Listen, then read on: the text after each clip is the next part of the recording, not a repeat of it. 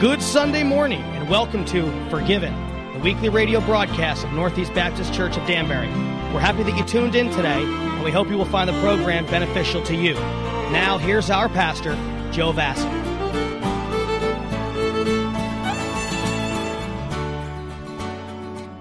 Today is a very special Sunday for us. Today marks our 500th consecutive week to be on the air on WLAD.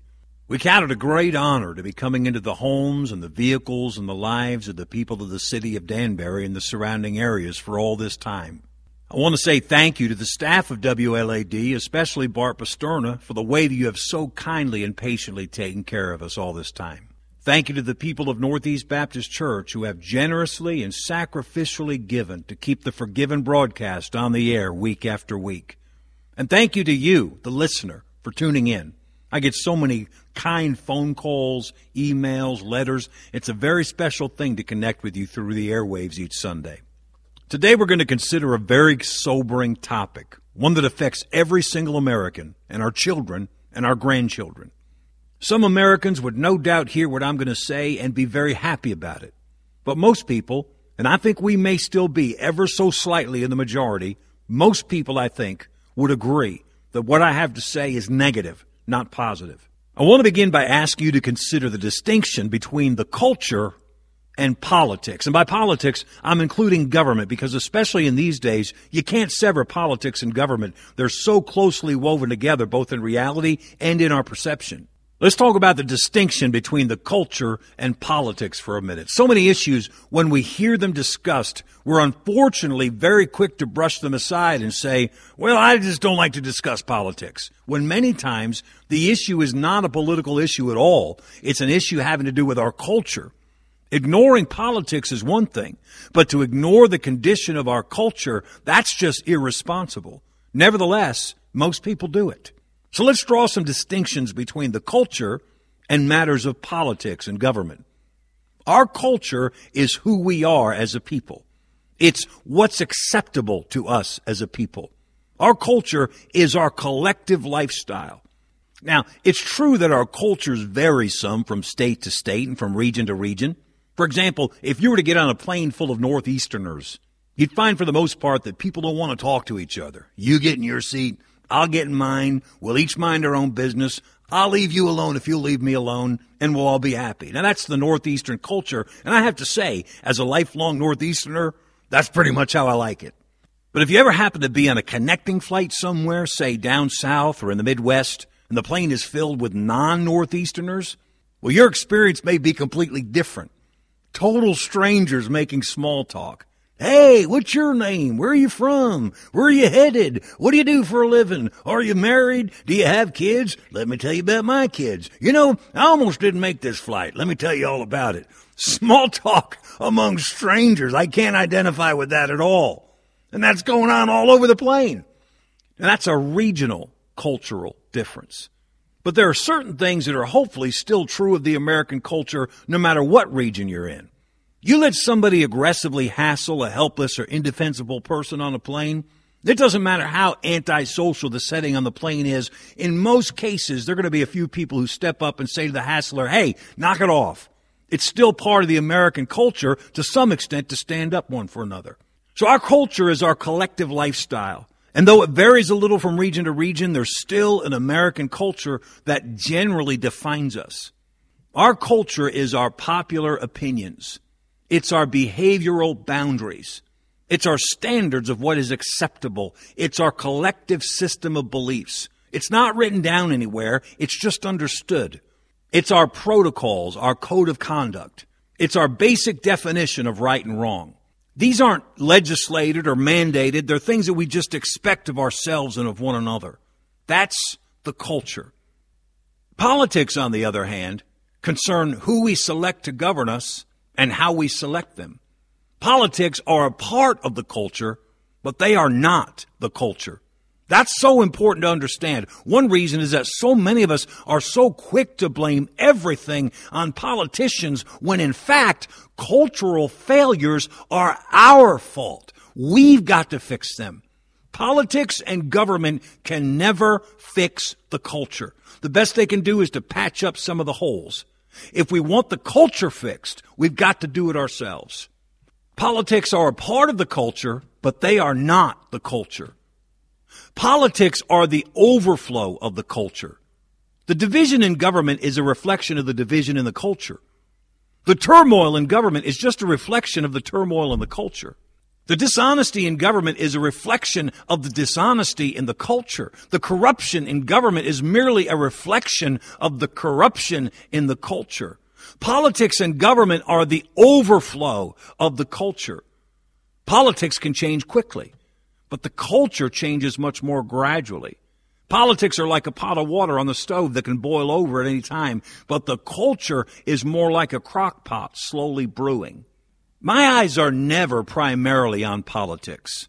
They are always trained on the culture, because the culture is what really matters.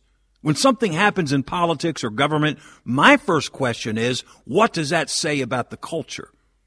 When it's all said and done, even though the government can oppress us, restrict us, regulate us, and control us, ultimately it's our culture that will direct our course and impact our future. It's our culture that will decide what kind of country our children and grandchildren will have to grow up in. It's our culture that will decide whether or not we continue to enjoy the freedoms that are unique to America, the freedoms that were handed to us by our parents, the freedoms that make the whole world want to do whatever it takes to come here. It's not legislators or politicians who will uphold or take away our liberties. It's our culture that will do that. It's our culture that will decide whether or not we continue to enjoy the opportunities that are unique to our country. It's our culture that will determine whether we will ultimately trade the liberty to start and build a business for the bondage of litigation and regulation. It's our culture that will determine whether we will trade the liberty to pursue a career for the bondage of having our trades and skills chosen for us. It is our culture that will decide whether we will trade the liberty to take chances for the bondage of government dependence. It's our culture that will decide if we must trade the liberty to explore for the bondage of being told what we can and cannot think, what we can and cannot see, what we can and cannot say. It's our culture that will decide whether we will forfeit the liberty to invent and create for the bondage of political correctness and groupthink. You say, no, if these things are taken away from us, it's government that will do that. No, that's not true. Governments may or may not strike the final blow, but it's the culture that puts them into position to do it. It's definitely true that America's enemies have strategized to destroy our culture over the past decades. If you read the list of 45 goals that the Communist Party had for America as laid out in the book The Naked Communist in 1958 and entered into the congressional record in 1963, it is chilling how they have succeeded at impacting our culture, how much our American culture currently resembles the objectives they laid out over 60 years ago. Over the years, other groups have stated similar goals. In 1991, the Muslim Brotherhood issued their game plan for destroying American civilization from within, and they've executed it quite successfully and deceptively. But wait a minute. The decline of our culture is not primarily the result of the efforts of outsiders. Our enemies may be evil and devious, but the fact is we are the ones who've allowed ourselves to be duped. We are the ones who've failed to stand guard at the gates of our minds, our homes, our churches, our schools. We are the ones who've been negligent and irresponsible as the stewards of our own culture. You see, any culture left to itself will decline. That's just a rule of humanity based on the fact that we're a fallen race, a race that has rebelled against our Creator. Any culture left to itself will decline. You know that just in general. You know that anything left to itself, anything that is not maintained, will not improve. It'll decline. You make a study of any culture in world history when the people were not diligent to hold the line and to improve, to morally mature and grow. That culture deteriorated drastically. If you're 40 or 50 years old or older, you've watched the deterioration of our culture happen right before your eyes. Take any element of behavior in our society, and you know good and well you've watched it decline.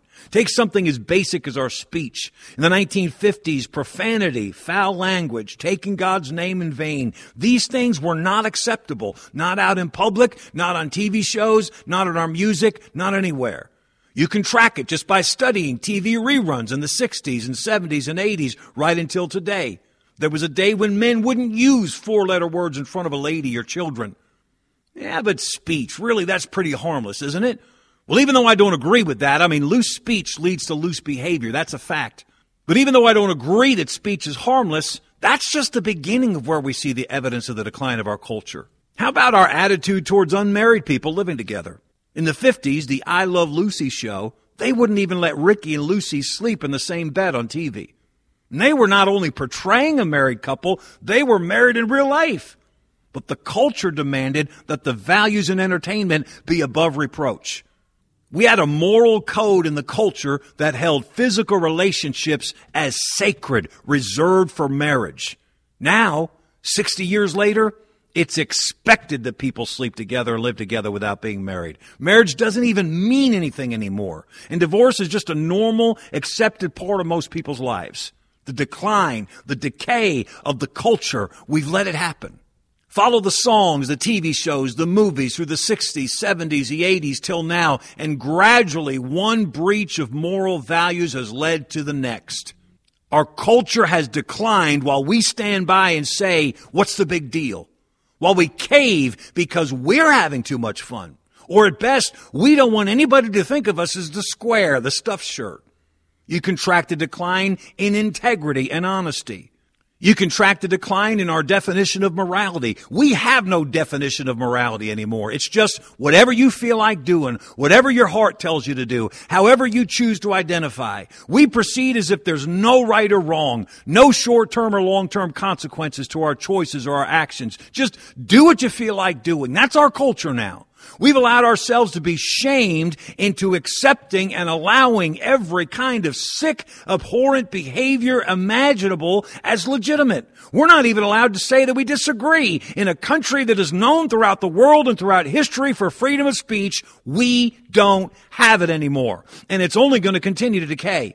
We're now on the verge of legitimizing pedophilia. Yes, we are. That's where we're going next. You can track the decline in keeping the law and respect for authority. You can track the decline in our respect for God, our respect for rules, our attitude about having children outside of marriage, in our complete endorsement of every kind of crazy partying, drinking, drugs, anything to feel good. You can track the decline in our total disregard for any kind of boundaries. And let me say it again, we're not talking about laws. We're talking about the culture, what is acceptable, what is commonly embraced. We're talking about the despicable, dishonest depths that people are willing to go to score political points. That's not primarily a politics problem. That's a culture problem. I'm talking about the barbaric practice of killing babies inside the womb and now outside of the womb. Oh, there he goes. I hate talking about abortion. Yes, folks, and that's the problem. We don't like to talk about things, so we ignore them. We turn them off. So that now we have become an irreversibly barbaric culture. Take a step back. Look at us. We are an irreversibly barbaric culture. It's not the laws that should cause us the greatest concern. It's that supposedly educated and cultured people can stand there and smile and act like there's nothing wrong with crushing the skull of an infant and selling his body parts. That's who we've become. And while some Americans would hear that and say, yes, we've won, I pray there's enough of us left who can drop our heads and weep and say, oh my God, what have we become? Have mercy on us. Some people would say that this is all cyclical, that eventually the pendulum is going to swing back in the right direction again. The problem is there's no evidence of that and certainly no guarantee. What is true is that each new low becomes the new normal to a new generation. They've never seen decency. They were born into a world of broken homes, addicts, dysfunction, sleeping around, vile affections, rebellion, corruption. So here's the really bad news, in case you haven't figured it out already. If you believe in traditional family values, mom, dad, kids, house, love, stability, you've lost that culture, and you're not getting it back. If you believe in respect, keeping the rules, obeying authority, working hard, integrity, saving, achieving, you've lost that culture, and you're not getting it back. If you're a Christian, you love God, you believe the Bible, you take your family to church, you strive to live clean and please God. That used to be a very large part of our culture, but it's not anymore. We've lost it, and we're not getting it back. Wow, you're sure sounding like a pessimist today. No, actually, with my faith in God and His Word, I'm very much an optimist. But if you're going to attack a problem, you've got to make a real assessment of where you stand. You're not going to overcome the circumstances if you're not honest about the circumstances. Now, wait a minute. Attack the problem? Overcome the circumstances? You just said that we lost the culture, we're not getting it back. Well, yes, I'm convinced that unfortunately that's true. I'd love to be proven wrong, but I'm afraid that's true. We've lost the culture and we're not getting it back. But that doesn't mean we give up on our families. That doesn't mean that we give up on our faith, our churches, our communities. It just means that we focus our attention and our energy on helping the people we love to thrive, even though the faith and the decency and the values we're teaching them are becoming more and more counterculture every day. There have been plenty of Christians and Christian groups who have thrived throughout the centuries in spite of the fact that their faith and their lifestyles were very much counterculture. So where do we begin? How do we thrive living in a culture that is hostile towards our way of life? Hostile, by the way, towards the very way of life that made liberty possible to begin with. But how do we overcome? Well, the first objective is very clear, and that is that you've got to have God intensely involved in everything you do. You don't have a chance in the world if God's not working in your life and in your family every single day. You've got to have God intensely involved in your life all the time. And if you want God to be intensely involved in your life every day, there's really only one place to go from there. Of course, I'm assuming you've already been saved. You've already been born again. If you don't know what that means, I'll explain it to you in just a few minutes. But for now, I'm talking about after you're saved. Where do you begin getting God to work in your life every single day? Please stay with me and think. I'm going to show you something from the Bible. Usually when we talk about the troubles in our nation, sooner or later we come around to using the word revival. A revival is simply a renewing of life, and the word refers to a fresh spiritual start in your life, in your home, in your church, and ultimately in our nation. It's a fresh start that begins by us humbly reaching out to God, and then God mercifully steps in and takes over, leading us to a greater place of victory and renewal than we could ever get to on our own. I've preached about revival plenty, and I'm certainly all for it, not against it one bit.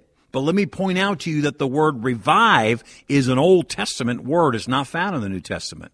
There is a different renewal of life word that God uses when He's dealing with His church in the New Testament, and that word is repent.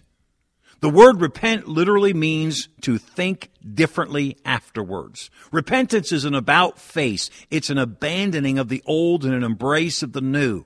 Maybe the best synonym for repent is simply turn. There's no section of Bible writing that's more relevant to God's church in our day than the second and third chapters of the book of Revelation. Jesus addresses 7 churches in Revelation 2 and 3.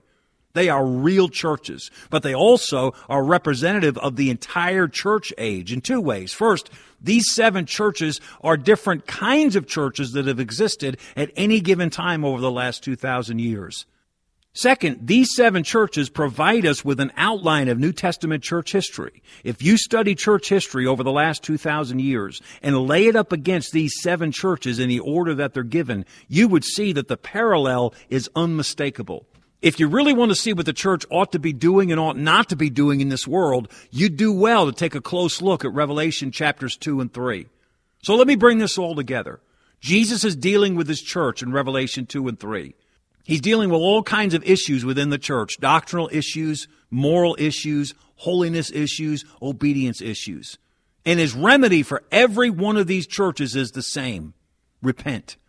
Revelation 2:2, Jesus says to the church in the city of Ephesus, I know thy works. Verse 5, remember therefore from whence thou art fallen, and repent. The second church is the church of Smyrna. They were a heavily persecuted church. Jesus doesn't do an assessment of them, nor does he offer any rebuke. Why? Because when God's people are enduring persecution, he's not there to rebuke. He's there to love them and help them. The third church is the church in the city of Pergamos. In Revelation 2:13, Jesus says, I know thy works. And in verse 16, he says, repent. The fourth church is the church in the city of Thyatira. In Revelation 2:19, Jesus says, I know thy works. And then in verse 22, he tells them to repent of their deeds. The fifth church is the church in the city of Sardis. In Revelation 3:1, he says, I know thy works. And in verse 3, he says, hold fast and repent. The sixth church gets the best marks of the bunch, the church in the city of Philadelphia. Historically, this church represents that age just prior to ours, from the late 1600s to 1900, an age of unequaled world evangelism, the modern missions movement, the Great Awakening, the ministries of men greatly used of God like D.L. Moody and Charles Spurgeon. Amazingly, there's no rebuke for the Philadelphian church, no call to repentance. Why? Because they are already living the lifestyle of repentance, the lifestyle of getting right with God. So that brings us to the seventh and final church, the church in the city of Laodicea. Not only is this the most complacent and spiritually negligent of the bunch, but if you look at the parallel of these churches with church history, this is the church that represents the age in which we are living. I think it would be worth our time to consider the entire passage. It's not long, but it sure is descriptive. Listen to what Jesus says to this church in the city of Laodicea 2,000 years ago, and see if it doesn't sound like he's describing the general state of the church today. Unto the angel of the church of the Laodiceans write, these things saith the Amen, the faithful and true witness, the beginning of the creation of God. I know thy works, that thou art neither cold nor hot. I would that thou wert cold or hot. So then, because thou art lukewarm and neither cold nor hot, I will spew thee out of my mouth. Because thou sayest, I am rich and increase with goods and have need of nothing, and knowest not that thou art wretched and miserable and poor and blind and naked. I counsel thee to buy of me gold tried in the fire, that thou mayest be rich, and white raiment, that thou mayest be clothed, and that the shame of thy nakedness do not appear, and anoint thine eyes with eye salve, that thou mayest see. As many as I love, I rebuke and chasten. Be zealous, therefore, and repent. Behold, I stand at the door and knock. If any man hear my voice and open the door, I will come into him, and will sup with him, and he with me. To him that overcometh will I grant to sit with me in my throne, even as I also overcame and am set down with my Father in his throne.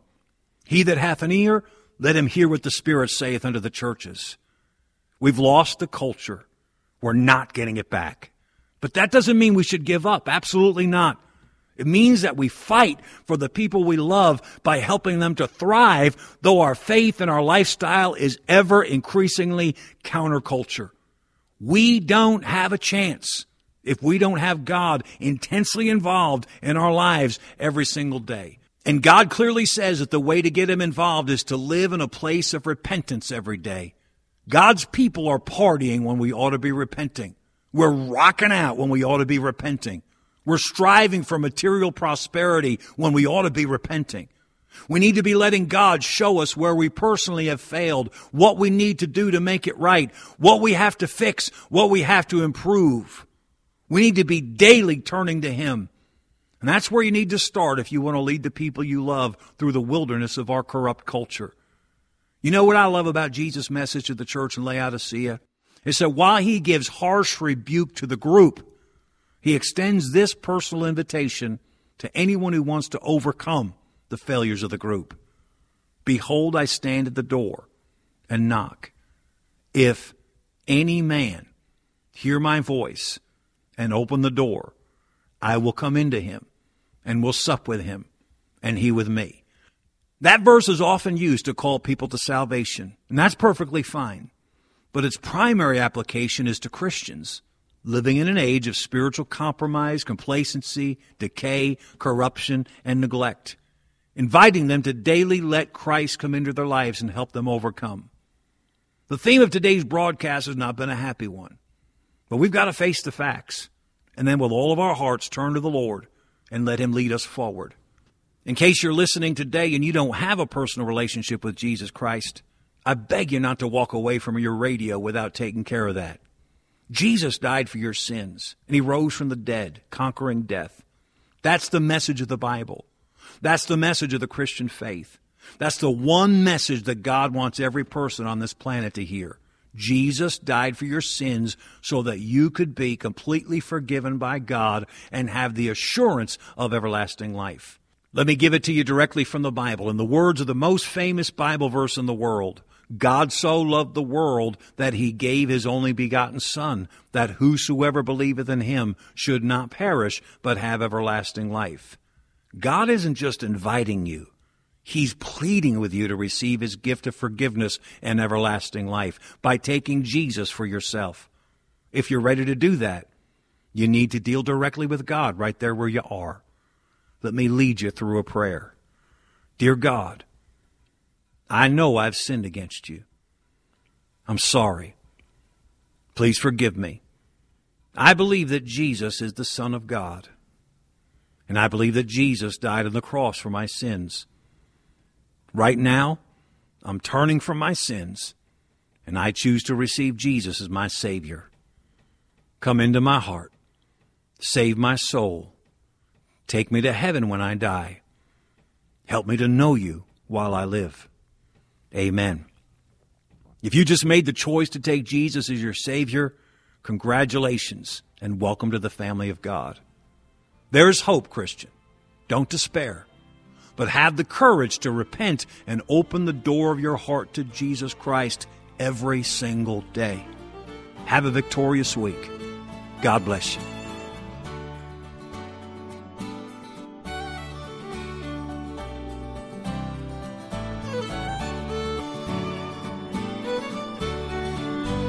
The people of Northeast Baptist Church thank you for spending a few minutes with us this morning.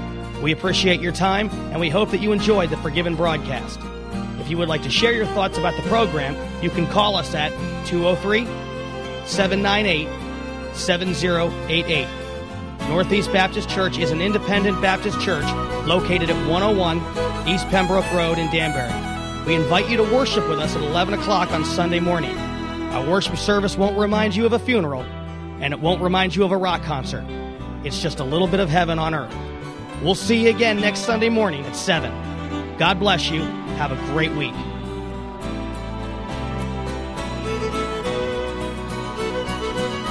I am God's child, I stand here forgiven. My sins have been cast